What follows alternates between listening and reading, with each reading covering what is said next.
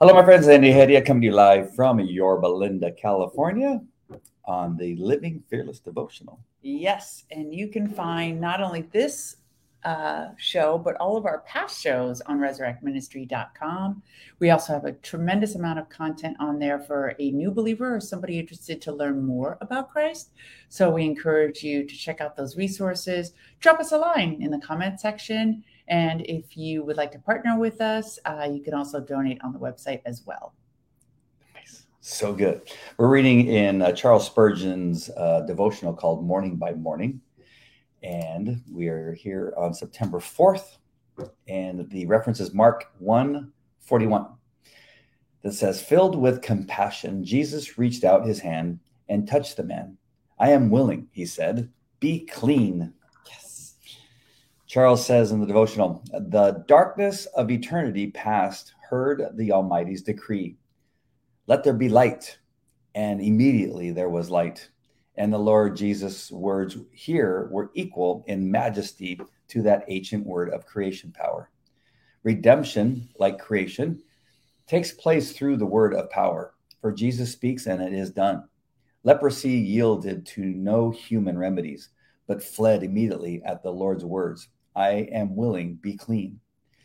When he spoke these words, the disease did not show just some hopeful signs of hints of recovery, for nature contributed nothing to the healing.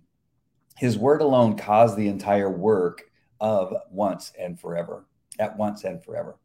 A sinner is in a predicament more miserable than a leper. Thus, he should imitate the leper who came to Jesus and begged him on his knees. He should exercise what little faith he has, even if it is nothing more than, if you are willing, you can make me clean. Once a sinner does this, there can be no doubt as to the result of applying his faith. For Jesus spiritually heals all who come. For he said, whoever comes to me, I will never drive away. It is worth noting, Jesus touched the man considered unclean by ceremonial law. He broke through the regulations of that law by coming to Jesus. Yet, far from condemning him, Jesus broke through the law himself to meet him. Although it cleansed the man by touching him, Jesus became unclean according to Levitical law. In the same way, God made him who had no sin to be sin for us, so that in him we might become the righteousness of God. Oh, that poor sinners would go to Jesus, believing in the power of his blessed substitutionary sacrifice, and quickly learn the power of his gracious touch. The hand that multiplied the loaves, saved Peter from sinking, upholds afflicted saints, and crowns believers, is the same hand that will touch each seeking sinner and in an instant make him clean. The love of Jesus is the source of salvation. He loves, he looks, he touches us, and we live. Wow. Beautiful. So it's all about the cross. Yeah. Took the words out of my mouth. Exactly what Jack's message was about today. Jack Hibbs over at Calvary Chapel, Chino Hills. Today, his message was on the cross. Yep. And we'll probably have a lot to say about that later on.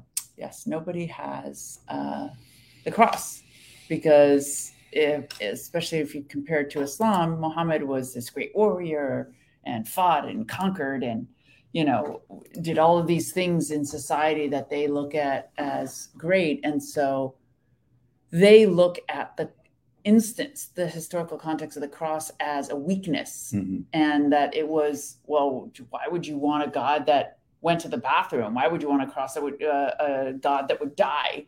You don't understand the cross. You don't understand the substitutional sacrifice that Jesus took on our sin to set us free. Mm-hmm. It's a groundbreaking, fundamental principle. And I love the comparison to a leper. Right. That is such a good comparison because that's literally what can happen. And it just gave me a new appreciation for all the stories of healing in the Bible, mm-hmm. because the facts of healing. Yeah, that God, the instances, the events of healing, because God was analogizing that for us, that's what I do for you. Mm-hmm. It doesn't have to be a broken leg. I heal you of your sins in an instant. Right. The reason I said that is that in today's message that Jack said, it would be amazing if it was a story. Yeah. He goes, but how incredible is it that it's fact? Exactly. I mean, it's just that much more amazing. And again, as you were talking, I was thinking about what you just said, and it's so true. If you were to look at every aspect of the Bible and all the books, now of course these books were later put together in the order that they're put in, but I mean that's even more crazy that you could have all these seemingly random books written at different times, different authors, and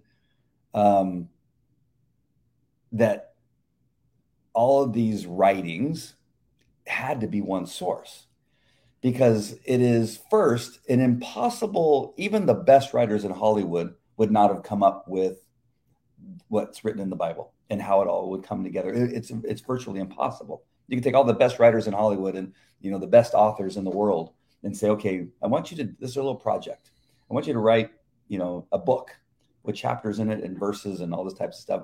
And later on, we're going to put it all together and make it and the prophecies. Yeah, the prophecies, and make them connect with different writers that could not have known of the other ones at the time, because there was no internet, there was no phone, there was no telegraph. Different centuries. Yes. It's like, again, just what you were just saying, just like, oh my gosh, it's just so. It reminds me of the psych test when they're trying to prove whether someone's mentally incompetent. There are these very complicated 5,000 question responses that are required, where they ask a question in a different format to see whether you're lying. And it is so intricate. They say nobody can dupe it. That if they do measure as insane, then they are. And it's the complexity of the way the Bible, the prophetic messages, are later fulfilled in future books. Nobody could fake that. You just can't. You can't fake that continuity. Right. So, anything directly related to the devotional? Is there anything aspect of it that stands out to you that you want to? Well, the analogy to the leper. Yeah. And that we should come on our knees and ask for healing. If people, but see, that's the thing is that if we don't preach the gospel as it is, then you're not giving people the opportunity to decide whether they want to come to their knees. If they don't understand the cross, or if they've never heard about the cross, how could they know whether they want salvation or not? Right. It's funny you bring that up, because that has been something I have fought for a very long time. Going to my knees. And in the last 2 weeks, I've done it a few times, because it's just probably the final thing, but it's probably pretty close to the final hurdle I needed to get over personally. Oh, neat. I don't know, I want to say ego-wise, maybe. Sure. Is dropping to my knees in front of other people to worship our King was not easy. I know that seems probably very strange. And you heard the Lord tell you, yes, go to your knees. And he wasn't saying go to your knees, and no, he wasn't. He was just saying, if you love me. Yes, it was like, this is a time for you to go to your knees. And it's such a lovingly way. Yes, it was. Right? It's authoritative, but it's still loving. Isn't it awesome? I try to tell people, and I just recently shared with you guys a couple of weeks ago or so, maybe it was a week ago, that I talked to my sons about it. And that was a very humbling experience, explaining to my children, an 8-year-old, 11-year-old, and a 16-year-old, about my walk as a religious man, a Christian, and why they didn't see that reflect in my daily life. And I had to be honest with them and say, listen, I got to tell you, I was this religious dude who walked around claiming to be a Christian and wasn't living as God wanted me to live. And if you're wondering, I think it's time for me to tell you that I know that you notice a difference, because they say stuff every so often that kind of shows me that they notice a difference. And they'll say, whatever, something that comes on the radio, and I allow it for a second and I didn't catch it. And they say, hey, did you miss that? That was a bad word. Or, something about alcohol or something like that. Or, they'll bring up something in the past. And so I just felt it was time. It probably was time earlier, but I think I needed to be in the right place to be able to show sincerity so that they could trust that what I was telling them was true. If you try to do something too early, even like I'm changed, like even like a diet, like if you're on a diet and you're heavy, I've changed the way I eat. And you're just like, you look exactly the same. They're like, okay, yeah, we'll believe you this time. Yeah, how many of those things have you done? You've taken on like a new project or a new hobby, or after New Year's. Oh yeah, well, I'm going to X. I'm going to from now on. And they go, okay, brother, and of course it all falls apart within about a day.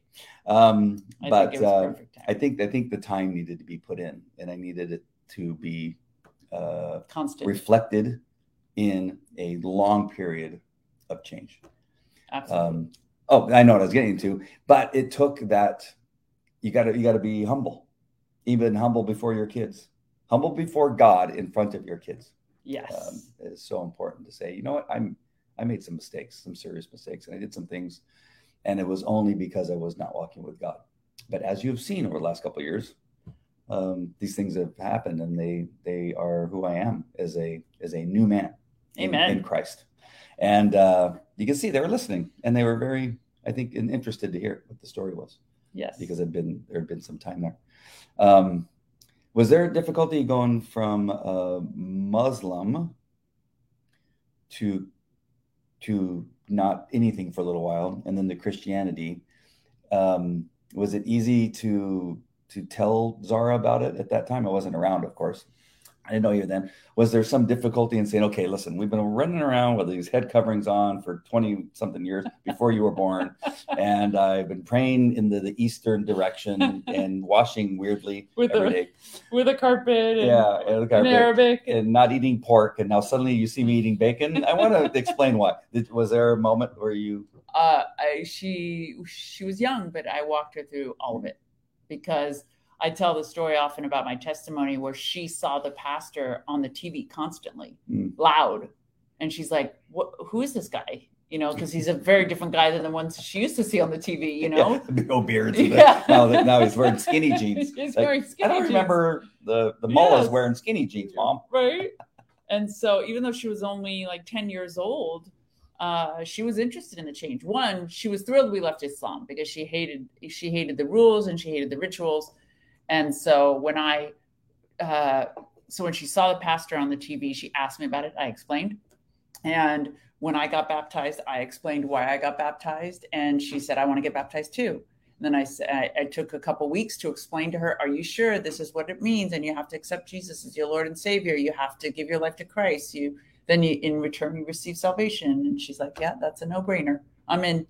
Let's go get a BLT. Yeah, she just came with me. And actually, the first time I ate pork, it was the revelation from 2 Peter, where the Lord brought the animals down on the sheet and told Peter to eat. And he said, Lord, I do not eat unclean animals. And he said, don't call anything unclean that I have called clean.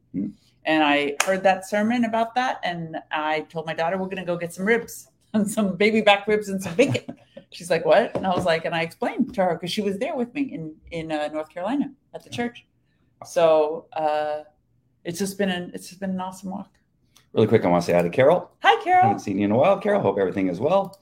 Oh, do tell. I think that was in response to hearing about your conversion. Now I want to jump to something that we've heard from time to time, not a lot, but every so often, that people accuse you of being a fake Christian. That you're a spy. First, I was a fake Muslim. Okay. I was a fake Muslim. Oh yeah, you're a fake. That's just merely an attack. The people. So is it Muslims that were saying you were a fake Muslim, or is it Christians? There were Muslims saying I was a fake Muslim and I was a Christian the whole time. For decades? Yeah, because I was undercover. Undercover. Which makes sense. I got to admit. I got to admit, it's a clever response because I was their daughter. I was a daughter of theirs. And to say that I converted was extremely damaging. So it was easier for them to say she was never a Muslim. She faked it because she was working for the government. And I was like, I got to hand it to you. That's super clever. I wish that were the case because I wouldn't have suffered so many years, but that was not the case. And then now we've had a few Christians I know of. Yes, people that had come to you. And Jack called it, because when I first met Jack, when I first came to faith, he said, anybody questions your faith, you send them to me. And I thought to myself, how weird. I wonder why. And he called it that some Christians would think I was faking the Christian part. And so he, as my spiritual father, had offered to always, testify on my behalf. What do you think gave him the insight? Did you have experience with Muslims coming to Christ that have been he has the insight? He just has the, that day that I met him was just, he said so many things to me that were just profound. I told, when he first met my daughter, she was 12, and she was 12. What do you, and he looked at me and he looked at her and he's like, oh, it's really nice to meet you. He looked at me. He's like, you have a shotgun? And I was like, what? And he's like, you're going to need it. And I was like, oh my God, what does that mean? A pastor tells you need a shotgun. Yeah. And I was like, and boy, did he know. Boy, did he know. She's really given me a run for my money. Carol says her ribs are the best. So we may have to. Oh, Carol. We may have to get a care package. Fly east to taste some of her ribs. Then we got Kate on. Thank you, Kate, for being here. Are you still in Australia, or are you on your way here to California? Yes. And Lisa from Woodland Hills is on today. We love Lisa. And we love Kate, and we love Carol. Sorry, I don't want to leave anybody out. We haven't seen Carol in a while. And the other person who's the fourth. We're not sure who there's other people that are on that have not said hi yet. So make sure you say hi. Yeah, Jack coming up and telling you that has been a true event. Yeah, he is for sure my spiritual father. He calls it every time. He healed me from a potential cancer scare. I told him what my diagnosis was with the doctor, and I told him, I said, listen, I told Jesus I'm not having it. And I said, he told me, come here and get prayer from you. And he's like, let's do it. And then I told him, I said, and the next time I went in for testing, it was gone, literally gone. And I showed I'm like, it's gone. And he's like, no. He's like, would you send me the test? And I was like, absolutely. And I sent him the before and I sent him the after. He's like, oh, praise God. That's so good. He was just so happy too. I think that not only that I was healed, but he's like, yes, the power of prayer. Jesus never fails. It just never gets old. It never gets old. Seeing God perform like that. Yes. Not perform. What is it? That's kind of silly. Seeing God do his thing. Yeah. I want to ask you about Levitical law. That's Jewish law? Jewish law. What do you have any ideas why they call it Levitical? The book of Leviticus. Oh. Which is the book of law. Very, very complicated, very complex, very detailed. Everything from clothing to food to marital relations to children. Extremely complicated. So he was in violation by touching a leper. I mean, even women during their menstruation are unclean, and there's ritual washing before and after, and very, very complicated Levitical law.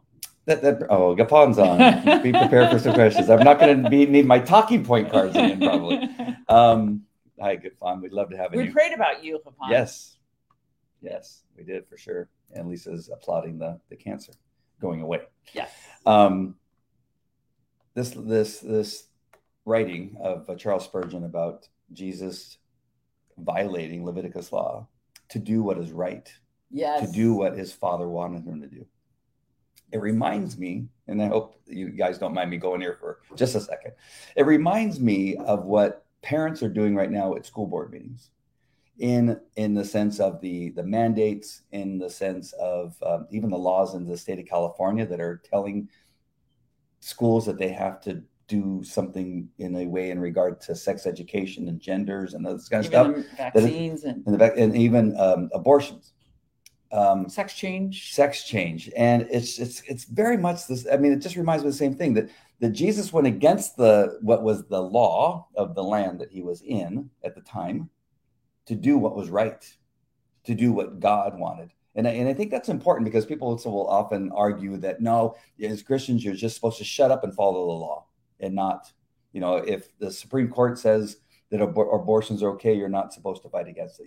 All these arguments. Sure. And this is one of the things I go to the school board meetings and say, I understand what you're saying, that you're and why you think that way. The state of Sacramento is saying you have to do this, but it is wrong. Yes. We know that churches who were commanded to shut down and close their doors, who didn't, were persecuted by the state the churches turned around and sued and said this is John MacArthur unconstitutional, won. Did you hear? and they won. Yes. And they won. And so this is, and same with Jesus. He won. He healed the leper and did something against Leviticus law and won. And in the end. And so I think that this is just an important thing to look at when we are moving forward with what God wants us to do especially in this country. This country was created based on biblical values. And I think that God calls us to do what is right. Even though we're losing some of the battles, we are also winning some of the battles. Even when we are going to be persecuted, right, for fighting those battles. Yes, exactly. We're seeing, unfortunately, some churches bow down to these ridiculous mandates and changing the government gospel laws. Yep. To a false doctrine because they want to please people. Right. I love what Lisa says. She says, God's law always trumps man's law, and no pun intended, folks. Gaffon says, do you believe that the Catholic teachings are wrong since you're non-denominational? And if so, what examples can you state? Very simple.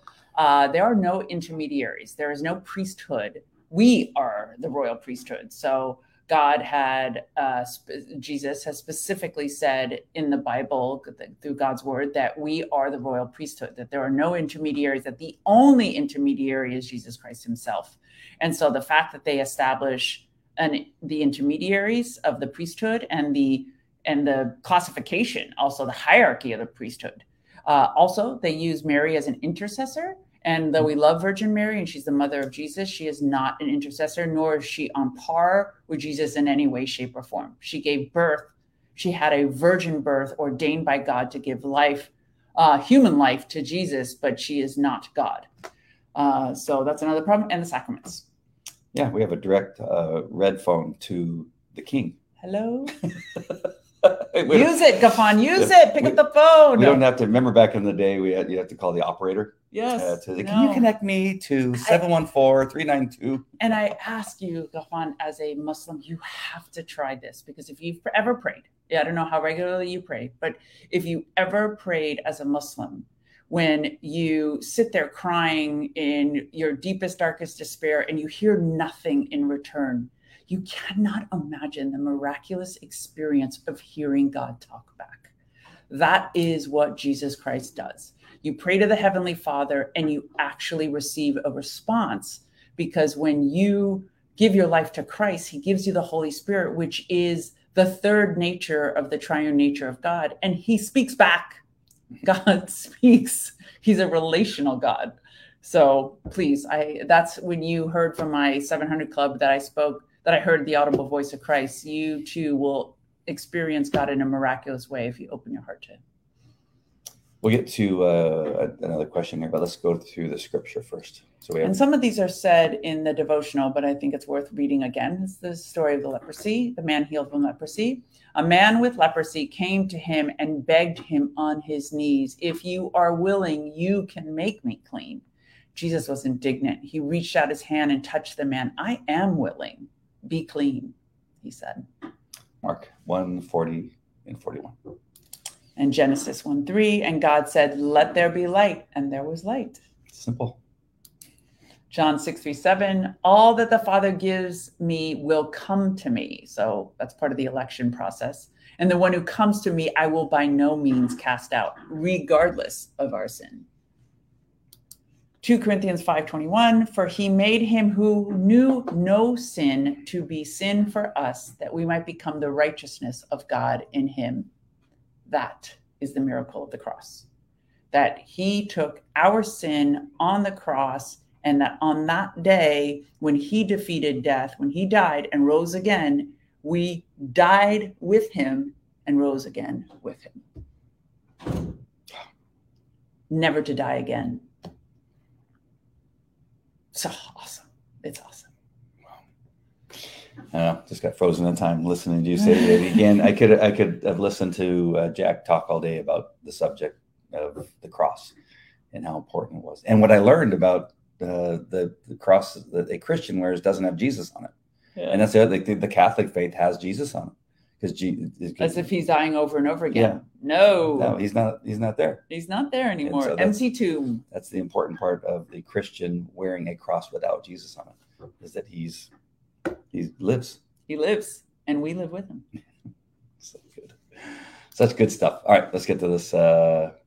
Another question from Gaffon here. Go ahead and read that. Do you believe that Christians are being persecuted in the U.S.? I think so, because if a Christian doesn't bake the gay wedding cake, there would be closing threats of violence. Look at the masterpiece. Yes, it is. And again, that's in the prophecies that Christ gave us, that you will be persecuted for my name. And it is not it's not meant to be an easy religion. It's meant to be, the walk with Christ is a difficult one, so that we understand that we share not only in his glorious life, but in his death and in his persecution. So it's not for the faint-hearted. And I think what our government is doing currently, and has been doing for several years, and some people look back maybe 100 years, and that is doing everything they can to get every reference to God out of not only our public schools, but out of municipalities, because it's a threat to government who believes that government should be God. And so you're going to get persecuted for trying to keep God in the forefront. And it will be in this constant battle, because us that believe in God believe in a higher power. And again, I go back to my argument earlier, where we need to push back against the laws that go against God's word and his what he wants for this country, what he wants for us. And we have to remember, it's a spiritual battle. Right. It's Satan and his army of demons and his legion that are behind us, pulling us away from God. And so it's a spiritual battle in the heavenly realm, of course. And the Lord said that too, that we wear our weapons of our warfare are not carnal, but they are powerful for pulling down spiritual strongholds in the heavenly realms. We are armed for battle, for spiritual battle. And we have to remember that is behind all the evil that we see. It's not just the people, because the people can change in an instant, like Paul did, Saul. But it's demonic forces. I think it's one last thing it's important to remind people, and I've had to do this a few times, because we are voting in Christians under the school board. And people will say, well, why would I want a Christian on the school board? Because I'm not a Christian. That the point is that we are for maintaining a school environment that maintains morals, good, sensible morals. No killing, no stealing, no calling each other's names, respect other people regardless of their religion, respect other people regardless of their color, love everyone regardless if they're believers in God or not. That's what we want inside the schools. If without that, we have what they're trying to do now, and that is to divide people between colors, oppressed and oppressor, and colors and all these things. And so that's what you get when you don't have morals through the biblical, through the Bible. But it's not to threaten other people who are not Christian, that they won't be welcome. And that's always the attack, right? That's always going to be the attack that they're going to use. We heard it the other night in a speech that we're homophobic. We're homophobic to democracy. We hate law and order. White supremacist. It's like so nuts. It is of course they're going to attack you with the things that we're trying to say that we're not. I mean, that's simply not true. And that's where they go, because they want people to believe that is what it means to be a Christian, and it is the exact opposite. A Muslim is welcome into the public school just as much as a Catholic or a Mormon. And again, we love them all. And we all want to be in that school together with our kids to learn about other people, but to learn how to read, write, count, and how to think. Regardless of I'm sitting next to a Muslim. We love the Muslim sitting next to us. And we want to be the light to them and don't want to be a threat to them. That's what's important.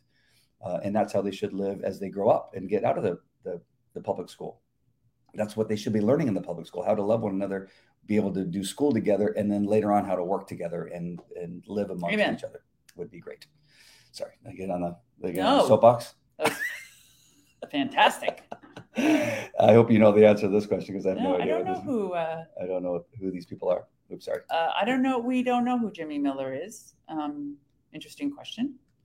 And Hillsong is a legitimate organization, actually, because they're acting against the Bible, supporting LGBTQ. Yes. So That's another theme that's come up repeatedly in the sermons that we've been listening to, is that we have to stick to God's word, whether it's unpopular or counterculture. We are a counterculture because we're God's culture. And so as soon as a church stops preaching the gospel or is abusing the power of a church, it is no longer the church. It's false doctrine. It's demonic. So there's the answer to that, whether it's Hillsong or anybody else. I'll let you control it. We have a lot coming in. Lisa, she was going to tell us a little bit of her testimony. It still brings me to tears that God the Father reached down into such an evil darkness and rescued me multiple times. He loves me that much, and he suffered and died for me. I get to share the truth about Jesus with anyone who will listen. Amen, sister. The truth is, Jesus came against the hypocrisy of the religious order of the day. Jesus took nothing for himself, and Jesus healed many. Jesus preached his Father's righteousness and just kingdom to come, and Jesus gave his life for all our fallibilities. Amen. Is palm reading like anything, is that unbiblical? Yes, absolutely. Anything that is not of God is demonic. Kind of like yoga, which we talked about yesterday. Yes, exactly. Right on, Andy. Thank you. Amen. We do need to count the costs. Once you follow him, there's no turning back. There's nowhere to go beyond him. It's a battle, and we die to our flesh daily. It's not easy, but he is walking with us and has left a map. Yes, absolutely. Refined by fire. I love how some of these words always remind me of songs. No turning back. What's that song? Is that the one where you ran out of the grave and no turning back? No? I don't know if it says no turning back. Oh, I heard his voice and I ran out of the grave. And now there's another one that says no turning back. Oh. They repeat it like 3 times in the song. Sorry. Go ahead. Do you do any street preaching? Just asking. Well, actually, we've done it a couple of times, and I started early on with a dear friend of ours that's a street preacher. We haven't gone lately. We keep saying we will, but hopefully. We're doing it now. This is our street preaching over the airwaves. But Glenn, who you went street preaching, you did an interview with him on His Glory TV, yes. Remnant Rising. You can find that on the website, our website, Resurrect Ministry, which is right here. Yeah. And his name is Glenn Langor. An author. Best-selling author. Yes. Yep. And would a house church be a good substitute for traditional church if the churches are bending and compromising of worldly things? Yes. So we do both, but we are just blessed to be in the vicinity of Pastor Jack Hibbs, who is a phenomenal, godly man. And there are quite a few churches if you just, spend the time to look. But it's definitely better to do either a home church gathering or online if you have no sound churches in your area. We just happen to be blessed to have one. You remember where Gafan is watching from? No. Where are you watching from, Gafan? Oh, she's giving you the tune. Oh, yeah. I have decided to follow Jesus. No turning back. No turning back. I can't get the tune right now, but yes. That's the one, Mary Kate. Do you agree with the teaching of Franklin Graham? I think he's more of a Christian than his father. I don't know why everybody doesn't like Billy Graham. I know there's all these. Lisa actually sent me something about him being a Mason, and was because he's passed away too. I don't know. I personally don't like to disparage Billy Graham just based on the amazing things that he did for the gospel and for the church. But his son Franklin is no joke. I went to a couple of sermons of his that he gave at Harvest, Greg Laurie's church, and he's amazing. He is a no nonsense preacher. Yeah, I wonder why. I've also heard the same thing. I don't know enough to be able to really comment on it, but and Greg Laurie defends him fiercely because he said he was so worried because there's stories about infidelity and stuff. He said he was so worried about people accusing him of infidelity. He never was alone with a woman. And he said, Greg said he traveled with him and he put him in an adjoining room next to him every time he traveled so that he would be able to witness that there was nobody in his room. He went to that extent. And he said he traveled with him dozens and dozens of times, but that he always had a man in an adjoining room with the doors open so that he could testify to what he did in that next room. And Greg was is talking about how uncomfortable it was. Like it was super awkward. He was like, oh, okay. You want me to like, he's like, yeah, leave the door open. He's like, okay. But that's how, kind of like what Mike Pence says, that he's never alone with a woman that's not his wife.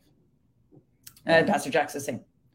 But just yeah, I don't know. I wish I knew a little bit more about him. But you just think of all of what he's done to further the gospel and to bring people to Christ. Yes. I mean, I think we'd be in a very difficult place if it wasn't for Billy Graham and maybe just a couple of people like him. I mean, hundreds of thousands of people came to Christ because of what he did. Where do you want to go next? Again, I'll let you. Gafan's from New York City, or watching from New York City. Oh, okay. So, Gafan, I can tell that you're pursuing Christianity. Have you thought about flying to Yorba Linda and come to our home church? Or have you thought of accepting Christ? More importantly, but yes, I'm curious if you'd answer our question too. Yeah. Are Christians consuming marijuana for medicinal purposes? Pass. You want to answer that? I'm not a fan of this question, just because I believe that the Bible prohibits intoxicants, period. So if you're going to use marijuana to be intoxicated, yes, the key word. Then it's forbidden. But if you're using it for medicinal purposes, yeah. I love that. People, but to me, it's like the drinking one drink thing. Mm-hmm.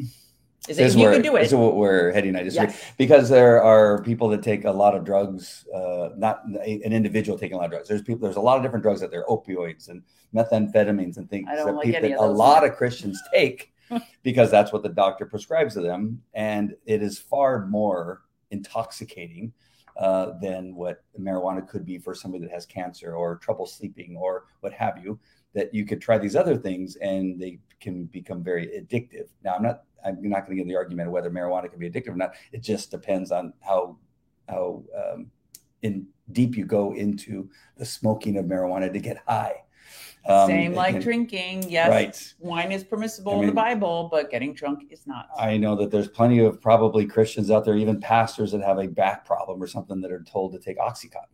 And if you just can do that too often, you can get addicted to that too. So it's all about what is the reason you're taking the medication, and are you controlling the consumption to make sure that you don't get into trouble with it? Are you taking it just for that purpose and then you're over it, or not? So do you think taking, like, I don't know how to use the expression, gummies with THC, I don't mean the non-intoxicant form, but if somebody were to take that every day, even if they say it's just for my back? Yeah, I think that you get in trouble with doing anything every day. Right? Like I have trouble taking Advil every day, not because I think I'm doing something against God, but it's just not really healthy for you to do something every day. But I take thyroid medicine every day. Yeah, but you have to. If you didn't, then your system would go out of whack. Right. And it is a balance of your thyroid. Right. That is mandatory. Are you getting high off of it? No. Is it altering your brain or your mind? Okay, so we do agree that it alters your brain and your mind, THC. It can. It can. Yep. But again, if you're taking it because this is the thing that gets you to go to sleep and it helps for you to have restful sleep, but if you're doing it every night, then you have a greater problem if you're taking it every night. Just like Tylenol PM that I take on occasion for those nights that I think, this is going to be a rough night. I can feel it because I either drank too much coffee, which is my fault, or just a lot going on in my mind, pain. I'll take Tylenol PM. But if I did that every night, I've created a problem. Yes. And it's something that I should be healing with prayer, reading in the Bible to help me get relaxed and get the stuff off my mind that is causing me to stay awake. The Bible, I'm sure, could cure a lot of that. Amen. Kate. Good discussion. Good, Lovey. Kate got saved with the street preachers. I love it. Teen Challenge.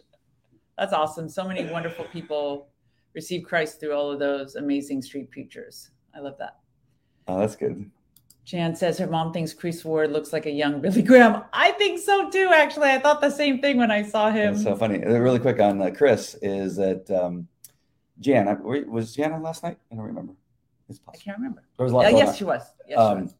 Yeah. What did you comment on? How much did you like Chris's message yesterday or this morning? I'm not sure when you saw it, but his message last night, I thought he had what's the word? Like come of age? Is that what I'm looking for? Or come? I mean, he just stepped up on another step of his pastor life. I thought really laid it down, and I think it was necessary. And again, we probably, Hetty and I, are in a completely different place of many of the people that attend Yorba Linda Friends Church. Some of the people have left because they weren't getting, what they thought they needed. And we don't necessarily get fed there. But yesterday we got some. Yes. We got some feeding. We got some meat yesterday. So Jan, it'd be great. Oh yeah, she says she loved his message. Wait, no, you skipped Rafan's most important message. No, I just wanted. I'm connecting Jan's comments and my question about Chris Ward. That's all. Now I got to go back and get rid of this. Okay, let's go back to Rafan. But Jan, thank you. Yes, I thought it was amazing. I thought it was awesome. Rafan's leaning towards Christianity. Leaning? Yes. Take the plunge, brother. Yeah. Take the plunge. Fall over. Yes. Fall to your knees. Fall to your knees. And don't wait as long as I did to go to my knees and say, God, the love of God has just really hit me lately. The message of love is really speaking to me lately. And again, I say this as a man that I know and maybe not for you, but it can be one of the most difficult things is to understand that concept of love, how we can give love and how God gives us love, and really being comfortable with that. And again, that may not be speaking to you, but I'm telling you, it is a world of difference of loving yourself. Yourself is a miserable, horrible, nasty human being. And the Holy Spirit, the gift of the indwelling of the Holy Spirit to hear God speak. There's nothing as extraordinary as that. Mm-hmm. And believing Islam is false and that Christianity is the truth, but you don't know, you're on the fence. Get off the fence, dive in the pool. And Hinduism has multiple gods. It doesn't make sense. He died. It doesn't make sense. He's dead. It's multiple gods. Yeah, they're all creatures. Dead. Yeah, they never lived to be dead. Oh, they're creatures. Yeah, they're like creatures. Like a dragon with two heads. It's mixed animals. They're mixed animals. It's like a donkey body with serpent hands, and they're idols. The woman with snakes that come out of her head. Similar. Really? Yes. Why would you believe that? It's creepy. I mean, just the god is creepy looking. It's got all those arms and tentacles. Yes. How could you pray to that thing? I'm sorry. I don't mean to be insulting to Hinduism. Yeah. I don't mean to be rude, but it's just not. Yeah. Sorry. Hindu it's just people. Not Jesus. Is gluttony the most ignored sin? Interesting that you say that. People eating too much. Yes, gluttony is, I think, ignored too. It's important to be disciplined about everything that we do. Anything in excess is bad. You're talking to the queen of eating discipline. I've never seen anybody like you with eating. I just eat. What's on the menu? I'll take that. But I wish I could explain everything to you guys, but it is breakfast, lunch, dinner, snacks, anything that goes in that pie hole is measured based on her weigh-in in the morning. I'm telling you. Okay, it's a little obsessive, but it's disciplined. And my brother used to make fun of me too, but I just tell him that it's part of my discipline. I have a discipline over everything that goes in my mouth. I think it helps me too. You doing that helps me. And you know what? I've told everybody in my life that. All the girls, I had a staff of, 10 to 12 girls at any one given time. And they would tell me, they're like, "Whoa, your eating habits are so healthy and clean." And I was like, "I promise you, you will leave me a better eater." And all of them did. All of them did. It was just by virtue. It rubs off. Just really quick, jumping back to Chris Ward at Yorba Linda Friends and Jan, she said that she hasn't heard that before at Friends. And she's been there a long time. Oh, Chris's message. It was awesome. He was just like, "We're preaching the word here." I was like sitting there just looking at him, and I saw him make eye contact with me a couple times. Okay, and now that we know he sees everybody and is watching everything, I'm like, I make sure that I'm always looking at him. But years ago, I got to talk about Jack. I got about Chris when he first came to Yorba Linda Friends. He'd been there maybe for a couple months, and we lost. What's his name? Phil. Phil was another pastor who was there. He was a teaching pastor who taught on a clear plexiglass whiteboard, but it wasn't white, it was clear. And a very powerful speaker. He ended up leaving because of some conflict at the church. Chris came in a couple years later, a couple months later, and he began to kind of catch hold with his teaching and got really good. And as a young kid who came to the church, as you can imagine, it's been 15 years. He looks young now. Yeah. You imagine 10 years ago, whenever he came. I even told him then, I said, this church needed you after Phil left. And we were at a retreat together. And I sat next to him. And he was that good back then. He was good because he was teaching scripture. But it was, in a you're able in a friend's way, just a tick up. Right. And he'd been that way for a very long period of time. But I told him, I said, you need to keep doing you. And I go, I appreciate what you're doing because your messages connect with me more than anybody else that speaks. And not putting down Matt or anything like that. I'm just saying. But last night was almost like me going, I told you. I wanted to, and then when he looked at me, he looked at me, it almost like we looked at each other and he goes, I got that feeling. I don't know, nice. But he looked at me a couple of times as he was preaching and I go, that's the guy that I've been waiting for. Awesome. I knew that you could do it. We're going to see a lot more. It was so good. I was just so happy. Wait, don't change it yet. Yep. Kate says, there are no degrees or levels in Christ. With commission comes power. Yes, he's stepped into his calling. Yes. Amen. And yes. Lisa says, watch Jack Hibbs teaching today. Yes, that's what we opened with, is we got to see that today. Please tell me why you can't love Jesus. Not being condescending. If you listen to that entire teaching, how could you not love Jesus and believe in the power of the Almighty God and reconciliation? Because before we were created, God had Jesus suffering on the cross in mind. It's so amazing the deeper you go. Yes. It's an extraordinary message. A couple of my favorite parts with Jack's teaching today was that he was talking about when he was at Trinity University. Trinity University, is that what it's called? Jack. He was at a university teaching speaking to 10,000 kids. Oh, yeah. Did he say it was Trinity? It wasn't Biola. No. Okay. I think it was Trinity. And he was talking about the cross and that it's illegal in some countries, and in Islam it is considered not acceptable. You have to hide your cross when you go to anywhere that has in the Middle East because of the Jews and the Muslims, right? And he's talking, and Trinity is a Christian university. However, he was saying that some people that are not Christians it's okay for them to come there, right? Because what they're hoping is that they'll convert. And he said, while he was speaking about the cross and how it was illegal in some areas, he said he heard a commotion, and then there was a little bit of an argument in the people that were watching. And after he got done, he goes, what was all that commotion about? And he goes, there was a Muslim who was very angry about what it was you were saying. And he goes, oh, really? He goes, but I was telling the truth. Why would he be angry? And they talked about it a little bit. And then I guess it was about 8 years later, from what I remember him saying, that he was speaking to the dean of the university. He said, remember that guy that got all upset about what you were saying about Islam and the cross, all this kind of stuff? And he was really upset at you. He goes, yeah, he accepted Jesus Christ as Lord and Savior and today is a Christian. And he goes, there's God working again. Yes. That was a really awesome story. And Ravan says, is Islam in support of idol worship at the Kaaba? Interesting question, because the doctrine says they're strictly prohibited, but yet all the prayers are directed towards Kaaba, the black box that supposedly Abraham built. And it is a little strange. It is a little strange to have that as an emphasis, especially when you claim that there is such a monotheistic doctrine in the faith.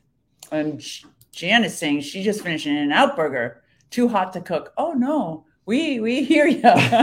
We eat out a lot. Really quick, I want to correct what I said. He says here, David Henson calls me up from Liberty University. Liberty, and he said, "You remember that guy that went nuts when you gave that message on the cross?"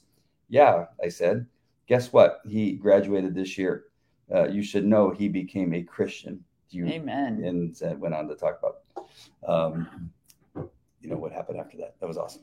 So, isn't it? It's Liberty University. Liberty University.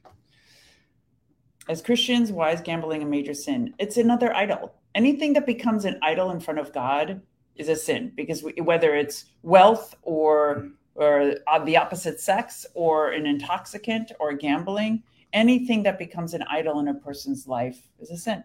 Yeah. Because nothing should come before God. Just like what I was talking about with the pills, the prescriptions, and the drugs. Exactly. It's anything that replaces God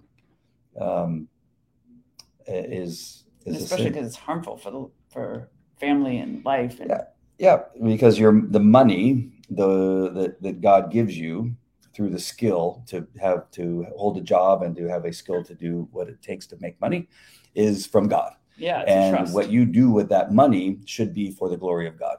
And that is to care for your family, yes, to tithe, and to use it in a way that glorifies Him. It's not to be gambled away, which is obviously not recommended. Are there levels of heaven? Another interesting question. I think the best way to describe it is there are crowns of glory that we receive, 7 that, as if I'm not mistaken, that are mentioned in the Bible.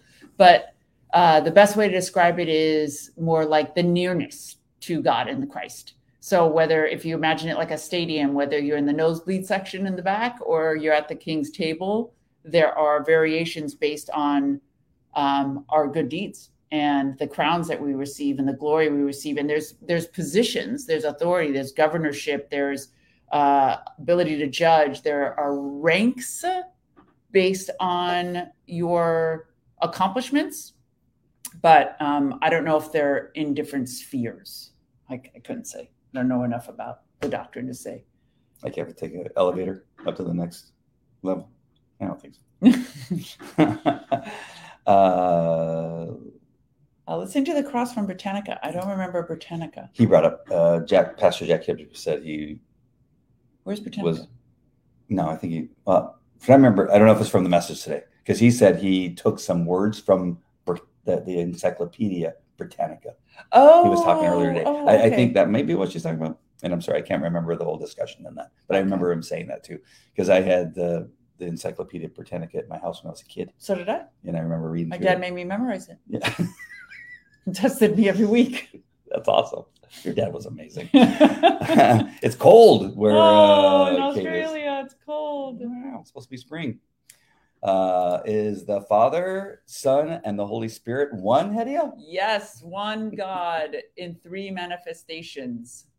So yes, they are one. It's just the 3 manifestations of God to humanity and to angels. Interracial marriage with fellow Christians in the Bible a lot. Interracial, like different races? Absolutely. We're not distinguished by race at all. It's by piety and righteousness. Lisa says.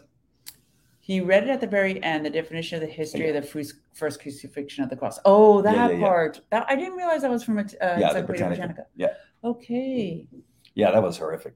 Yeah, that was. I took pictures of every slide. Yeah. And I post that. That was.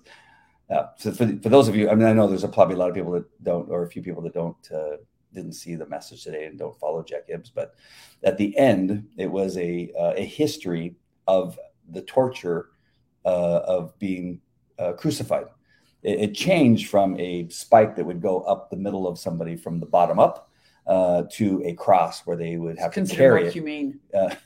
Yeah, it went from almost instantaneous death, like in 3 hours, to several days of death on the cross, so that people could witness it. And unfortunately, the original crucifixion was invented by the Persians. Yeah, way to go, Hedia. Yeah, I'm telling you, there's centuries of debauchery. Centuries. Kate says, yeah, at least that stuck with me too. Yeah. I'm sorry. Now that you mentioned it, now that it was pretty interesting. Gruesome. Can Christians smoke cigars, Hedia? George Bush Jr. is Christian and smokes cigars, and I think Cheney did too. Yeah, I don't know about Cheney. Cheney, I don't know if he was much of a Christian. I mean, I think it follows the same thing. I mean, anything.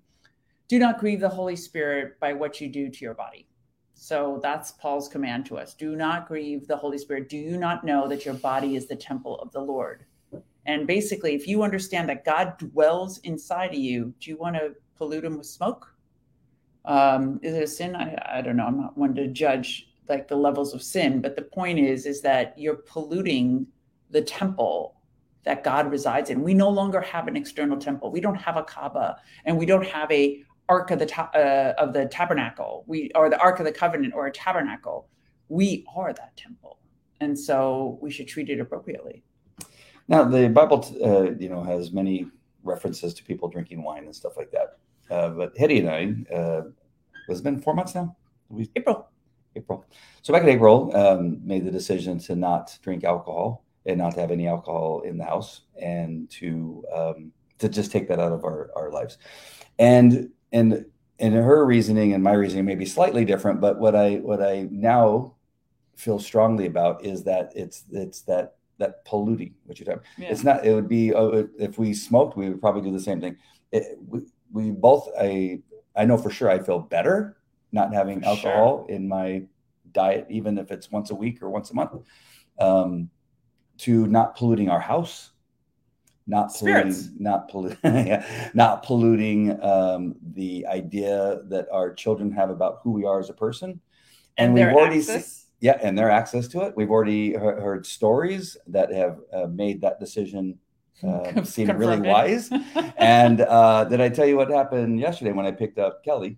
No, because my daughter confirmed for us that her friend started drinking at 13 years old because she had access in the house. And I was like, oh, goodness, you're not drinking, are you? And she's like, Mom, I have no access. And I was like, right on, no access. So what I'm saying is, there's one reason to quit is because you're an alcoholic, and it's destroying your life, right?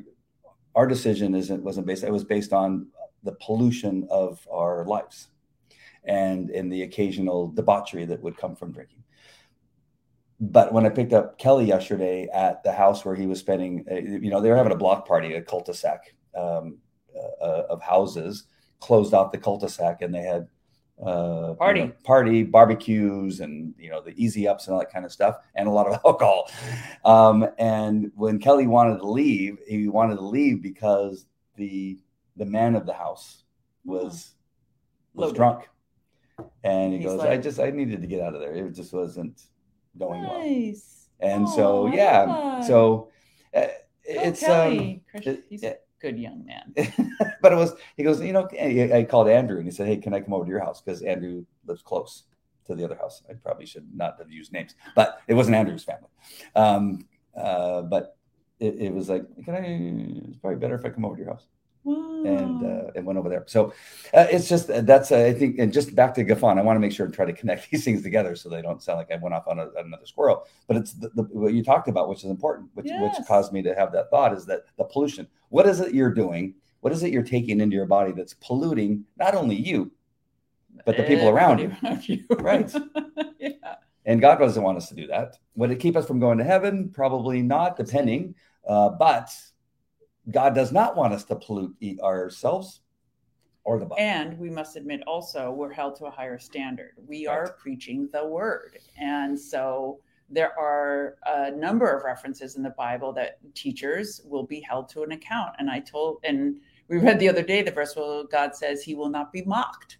And so we cannot make a mockery of the gospel, where you say one thing and you behave in another way. It's we have to be walking this out as best we can to do justice to the words that we are giving out to people. The connection of this one? We did that one already. Okay. I actually want to answer this one. Can Christians drink non-alcoholic beer if one chooses to do so? Yes, but why bother? The other thing is are you, not you, Gafan, I almost called him Stefan. Gafan, it made me think suddenly when they asked this question is, are you, not you again, is anyone drinking the non-alcoholic beer to try to fit in with the people that drink alcohol? And that, again, that shows a weakness in you. That you have to Don't some people say they like the taste of it? I don't think so. Who likes the taste of it? That's what Zara told me. She's like, why do people drink beer? Does it taste good? And I was like, no, it does not taste good. She's like, some people say it tastes good. I'm like, they're lying. It does not taste good. It does actually taste good. And some forms of it do. Some, like, I know that doesn't taste so good. But the alcohol level is really high. Yeah, so it's just, I think there's, if you're drinking the non-alcohol so you can fit in, I think if as a Christian, now I'm speaking from a Christian standpoint, you should, yeah, exactly. You should be there drinking the water or drinking the thing that people can notice. Showing people that you can live that way. And I brought that up. I went to an event where alcohol was a very not important, a prominent. Thank you. A prominent. That's why I have you around. I would not get through a show. I don't know how I did it before you came around. You use different words. Yeah, I was like Porky Pig. I would just. But it was the thing. It was the thing. There was many people there that knew me from before, knew the old man. They're seeing the new man, and they're going, and they're here, and it caused an opportunity for me to witness. Yes. And to be there. So don't do it. It's not because it's bad or you can't. Don't do it because you don't know the divine appointment you may have by not drinking and may not pretending that you're drinking. Sorry. Good. The closer you get to him, the more these addictions are shaved from us. Amen. Very good. In Christianity, can you listen to secular music? Thank you. That's every possible question in the book, Lafon. I think we've covered every possible topic. I think he's been in the car with us now. Well, that's the thing. I love our pastor's explanation, and I got to tell you, it has been true for me. This is not an indictment of anyone who listens to secular music. We often do because of our children too. But Pastor Jack says, I don't listen to country music. And you know why? And he says that all it does is talk about drinking and women and fornicating. And he says, and it creates this desire and this behavior that I just don't like. And he says, and I don't listen to music I used to listen to because I can literally tell you exactly where I was and what I was thinking and what I was doing when I heard that song. And he's like, and I don't want to go back to that person. I don't want to revisit that memory.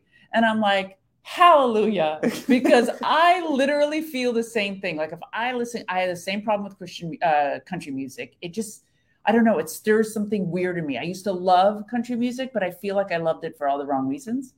And two, I don't like listening to music from my past. It literally can conjure up a memory in an instant. And the memory may start off good, but it doesn't end good. And the more I try to get rid of that old woman, I don't want her creeping back through my radio. So, is it forbidden? No. But those are the reasons why I choose to avoid it. Elton John's Benny the Jets reminds me of getting caught shoplifting and getting punched in the face. My dad punched me in the face. But it's not a bad thing. That's not a bad thing. No. Without my dad punching me in the face for shoplifting, when I was in second grade when this happened. Without that punch in the face, I don't know that I would ever become a cop. I know. I never stole after that. Never. I understand that, but let's literally think, does that bring you fond memories of your father getting punched in the face? No, it doesn't. You can make a story good to see the good out of it, but remember, he could have approached it a different way, but I don't know that would have had the impact. You think that's a wonderful? I mean, if that was the least that he did to me. I know, but that's what I'm saying. Like, how does that help in your walk today in forgiveness, in moving on, to remember getting punched? That can't possibly be good. I understand you see good in it. You have reconciled to see good in it. There are so many kids today that would be much better off if they would have been spanked when they were little. Spanked, not punched. This was it. I was shoplifting, Hidea. I deserved a punch. No kid deserves a punch. Somebody say something to him. No kid deserves to get punched. He didn't bloody my nose. He just went pap. Open-handed or the closed ground. hand? It was a little bit of a. It wasn't completely closed, but it was a bap in the face, and I fell to the ground there at Kmart, there in Buena Park on Beach Boulevard and La Mirada Boulevard, right across from the Big T golf course. Did you see? He knows literally. The song comes on and it's like he relives it. In the manager's office, right there, second floor, in the see-through mirrors, the two-way mirrors or the one-way mirror. Yeah, that's right where I was. Saying Lisa got punched in the face by her dad when she got caught shoplifting. And Lisa, is I don't know. Is that a fond memory? I don't know. I know from what Lisa said, those are not fond memories. No, I don't know what she's talking about with the same thing. Here, Lisa says. Nobody in authority over a child should ever hit them. Partially, Jesus said, "The meek shall inherit the earth." Oh boy, you're gonna get into a cute discussion with Andy because I believe the same thing. And actually, my daughters, I used to slap my daughter occasionally. I'd get really, really frustrated, and then I'd slap her. And her therapist told me, "You were violating her. You were violating her body." And my daughter looked at me and goes, "Yeah, you are." And I literally, from that moment forward, I just couldn't do it ever again. I literally felt that you know why? You know why? Because I couldn't do it if I wasn't angry. And so if you're doing something out of anger, it can't be right. If you could go calmly into your child's room and be like, okay, it is now time for a spanking, and still carry it out, maybe so when they're really little.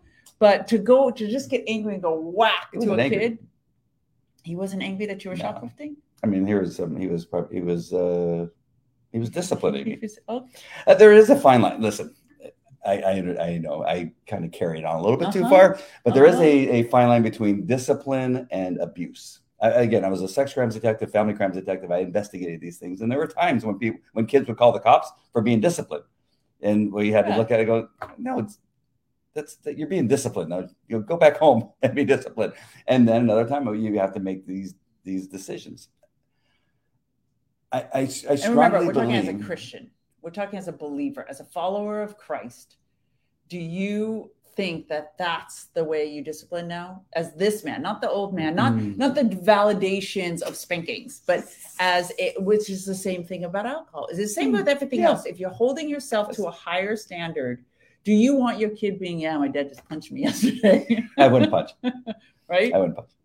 I'm just telling you the effect it had on me at that time. Right. I mean, by then I'd already been spanked. I can't tell you how many times, 20, 30 times. So it to me, it was expected because I had gone up a level with being shot. Before, when I get spanked, it was for not picking up dog poop or pulling the weeds properly. That this was clearly a higher violation. Okay. It was a felony in his eyes.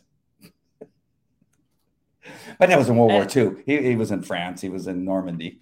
So, he was a little bit more of a disciplinarian. Yes. He was in the army. Okay. Lisa, this is a good one. Lisa makes a good point. What's in there? Yes. I forget the proverb, but it's spare the rod, spoil the child. Yes. I only spanked my child on the back of the thigh and pulled a little hair on the back of her neck and counted 1, 2, 3, and it worked. I never had to do more than that. Yeah. See, that's the thing is that I think you can make an impact without violence. Is the best way I could say it. And Kate says, yeah, I carried a wooden spoon. You had 4 boys. I could totally understand that. They got one warning. It's like a mom with a shoe, like they see the shoe get up and everybody starts running. Kelly, my son, who's now 16, he was like 6, I think it was 6 or 7. And he smarted off to me. He said something. I told him to do something. He goes, no, you do it. And I spanked him. And it was a good one. I knocked him a good 2 feet off of the ground. On his butt. Okay, enough. But do you ever hear him smart off to me? No.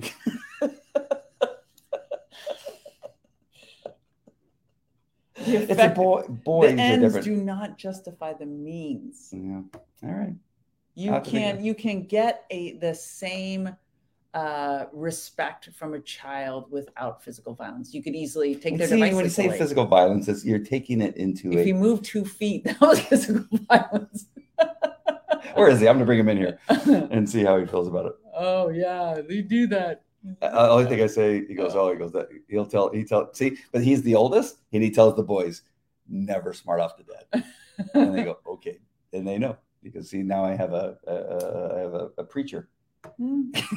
Make an example. It's kind of like the. I know nobody thinks I'm a horrible person. All the people that used to like me, they're like, oh, what a horrible person he is. He doesn't do it anymore. Yeah, no. I would throw myself bodily in front of the children. I don't even like when he raises his voice. It scares me. You know that, but it's very effective. But the ends don't justify the means. Effective in what? Creating fear. There should be a reverence. There's a difference, a reverence, a respect. There is. It's not necessarily founded on There fear. is. Andy, one question. Do you think you could say the same thing to Hedy and all of us?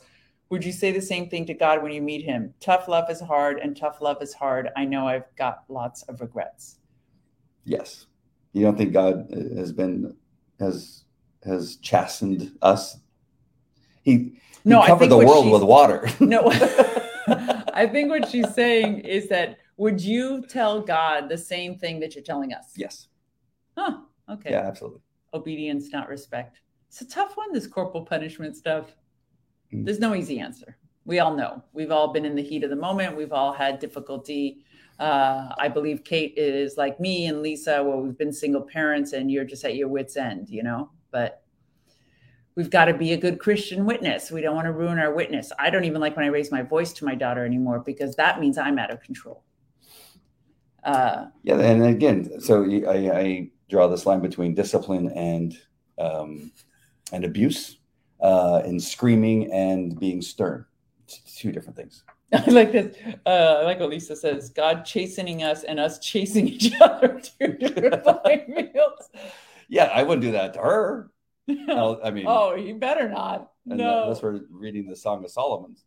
Solomon. Chasing Song in a good way. That's the only kind of chasing that's happening in this house. And my ex once tried to throw me down, like grab me, and I looked at him and I said, "Listen, you touch me again, I'll shoot you in your sleep. I swear to God, I'll shoot you in your sleep." And he looked at me and he's like, "I actually believe you." I'm like, good, because you should.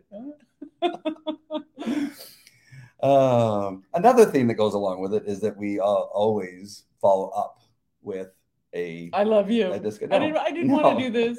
I didn't mean to do it. No. A discussion said, you know why that you got spanked. You deserved it. Yes, I understand now. I said, are you going to do that again? Bad. Are you going to do that again? They said, no. All right, then I don't have to do it again. There we go. And we have different philosophies on this. You don't have any boys. It doesn't matter. I've got a girl worth 4 boys. You know it. Because there are many times you wish you could beat her. No, not in your life. That even crossed my mind. Parenting is not easy, Hedia, especially today's day and age, or every day and age are up against demons and wickedness and darkness. It's difficult to pull your child out of the darkness. Yeah. Never in my anger. Yes. Yeah. See, there's some things that are based on what's happening at the time and what it takes to get the point across. I talk about this in dog training all the time. If you have people who believe, and going to dog training. I like dog analogies, but when it comes to it's exactly the same. It is exactly the same. And I know we're going on an hour and 13 minutes here, but this is really important because I have gone through 30 years of dog training and this discussion that happens constantly. I've given seminars to hundreds of people about this idea that you can have purely positive dog training. People have tried it. I didn't say purely positive. Where you withhold. No, that's not purely positive. That's what I'm saying. It's not. You could do it without physical violence. You could withhold things from that child, which is a discipline. Right. It's a discipline. No, people go, again, there's extremes. You have to let me finish. Okay. Purely positive, where they're saying there's no correction, no negativity. No. And I said, it is an impossibility. But you have people to write books on something. There's a book called Purely Positive Dog Training. I go, let me read this book. You can't get in 3 pages, and they get into where you hold back food. I said, that's not positive. And so you have these levels of discipline. One of them can be in dog training, can be withholding the thing that they love. Yes. And it's the same thing with kids. You withhold the thing that they love. Absolutely. And then you have the other forms of correction for greater violations. One of those things can be aggression. They could be running out to the street, out the front door and into the street. And any kind of, here's a treat, would you come back, doggy, is not going to work. No. It is never going to work. Even if the dog is starving. If you raise your voice. Stop! You're going to get hit by a car. The dog ran. Same thing with the child. A young child is running towards the street. You say, stop! You're going to be. At some point, you have to go into the physicality to make your point. I do not agree. How are you going to stop them if you don't go into physicality?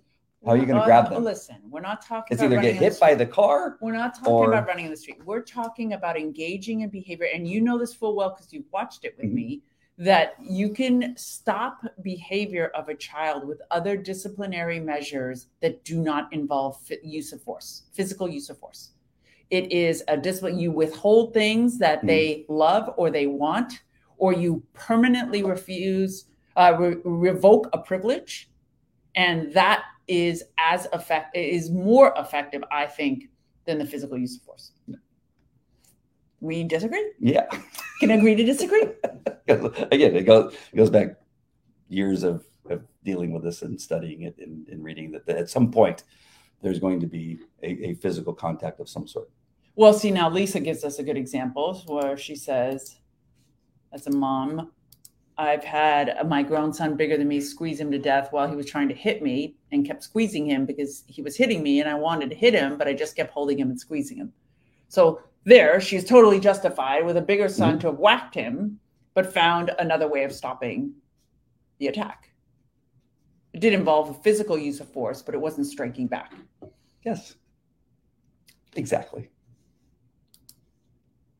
Bible says that to withhold discipline, you and the child suffer. Yes, you never withhold discipline. But I just think that there's other ways to discipline a child. And the Bible says it's not pleasant. I agree with Andy. Votes 2-2-2, I think. Jan is totally quiet. Jan has not contributed or any of the other people. I would love to hear what Gaffon has to say. But Gaffon left us. He had to go. He had to go to sleep. Should we go? We've been on quite a while. I know. Thank you. Jan's going to keep quiet. Use the rod. Exactly. Yes. Thank you. Thank you, Kate.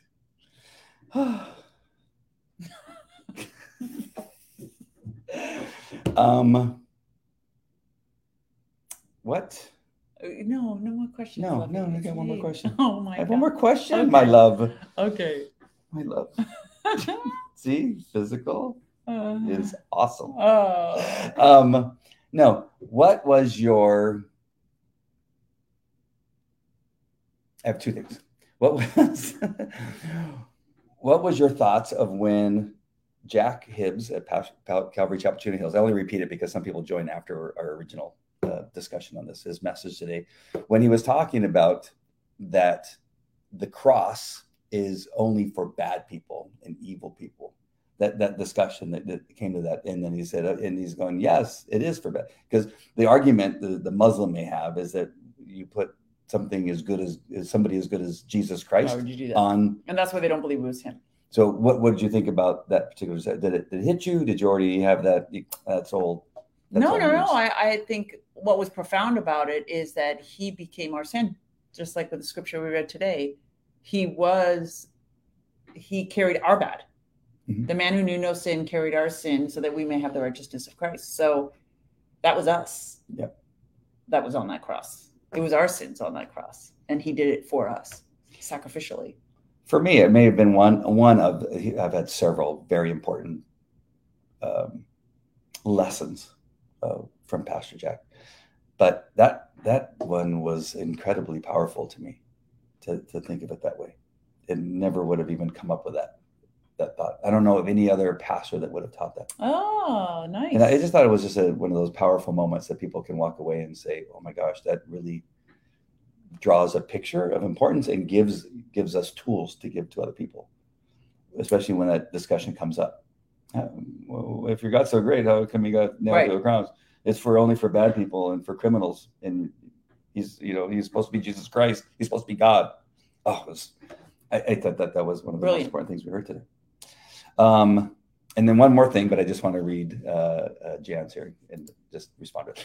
I don't want Andy to think I'm ganging up on him because I think he's very loving and he's a policeman. So he put his protection in his heart. And I'm sure he is truly harmed. if he ever didn't- truly harmed his child beyond his well-being, it would stop him from ever doing it again, which he probably never did. And I just wanted to say that it's hard when people keep coming at you and you're trying to defend something where you in your heart didn't feel like you were harming your child. And I think, and he's a terrific man. Thank you. I wouldn't think that you're getting up on me at all. I've had these discussions for years, both in the dog realm and in disciplining children, and had these discussions over and over. And I appreciate that thought, Lisa, very much. I appreciate you being on. Kate, say that part, and Lisa would 100%. The last thing before we leave is that Jack, this important one, Jack brought up a family that he visited last night, an incredible story of a woman who has cancer. 2 kids have cancer, or 2 sons. Oh, I thought she had cancer, and they have 2 sons. And one of them is, I heard the 2 sons had cancer, but the ladies. I believe she has cancer. It could be that the children have cancer, but one of the 2 kids is special needs. And then they just found out that the husband also has cancer. And husband and wife both have cancer. With 2 sons. Yep. Meaning the 2 sons too? So all 4 of them have cancer? No. They just have 2 sons. And one of them is special needs. Oh. But how sad to think that you leave your kids orphans. Yep. Oh my goodness. Yeah. But my reason for bringing it up is just that Jack was talking about how he felt the presence of God inside that house. Amen. And I think it's always an important thing to hold as a Christian in your heart, but also when people ask why do bad things happen to good people, and how horrible it is, and these thoughts, but these things happen not because of God. God does not do them.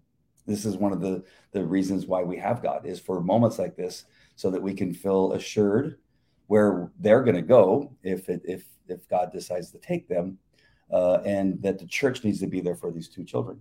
And I think this can be one of those things that can be, in the end, a beautiful story. Wouldn't that be wonderful if Pastor Jack walked into our house and told us that you could feel God in this house? Yeah. What a testament. Yeah. That's great. And I feel like that was one of the passions with Jack today when he was given this message today that brought him to tears toward the end. If you guys were watching, we were at second service, and I don't know what happened in first and third, but I felt like that was the culmination of what he talked about with what the cross was and what it means to us and why it's so important. And then bringing the story of this couple with their 2 kids and what brought him to tears. And that the love of God is spectacular.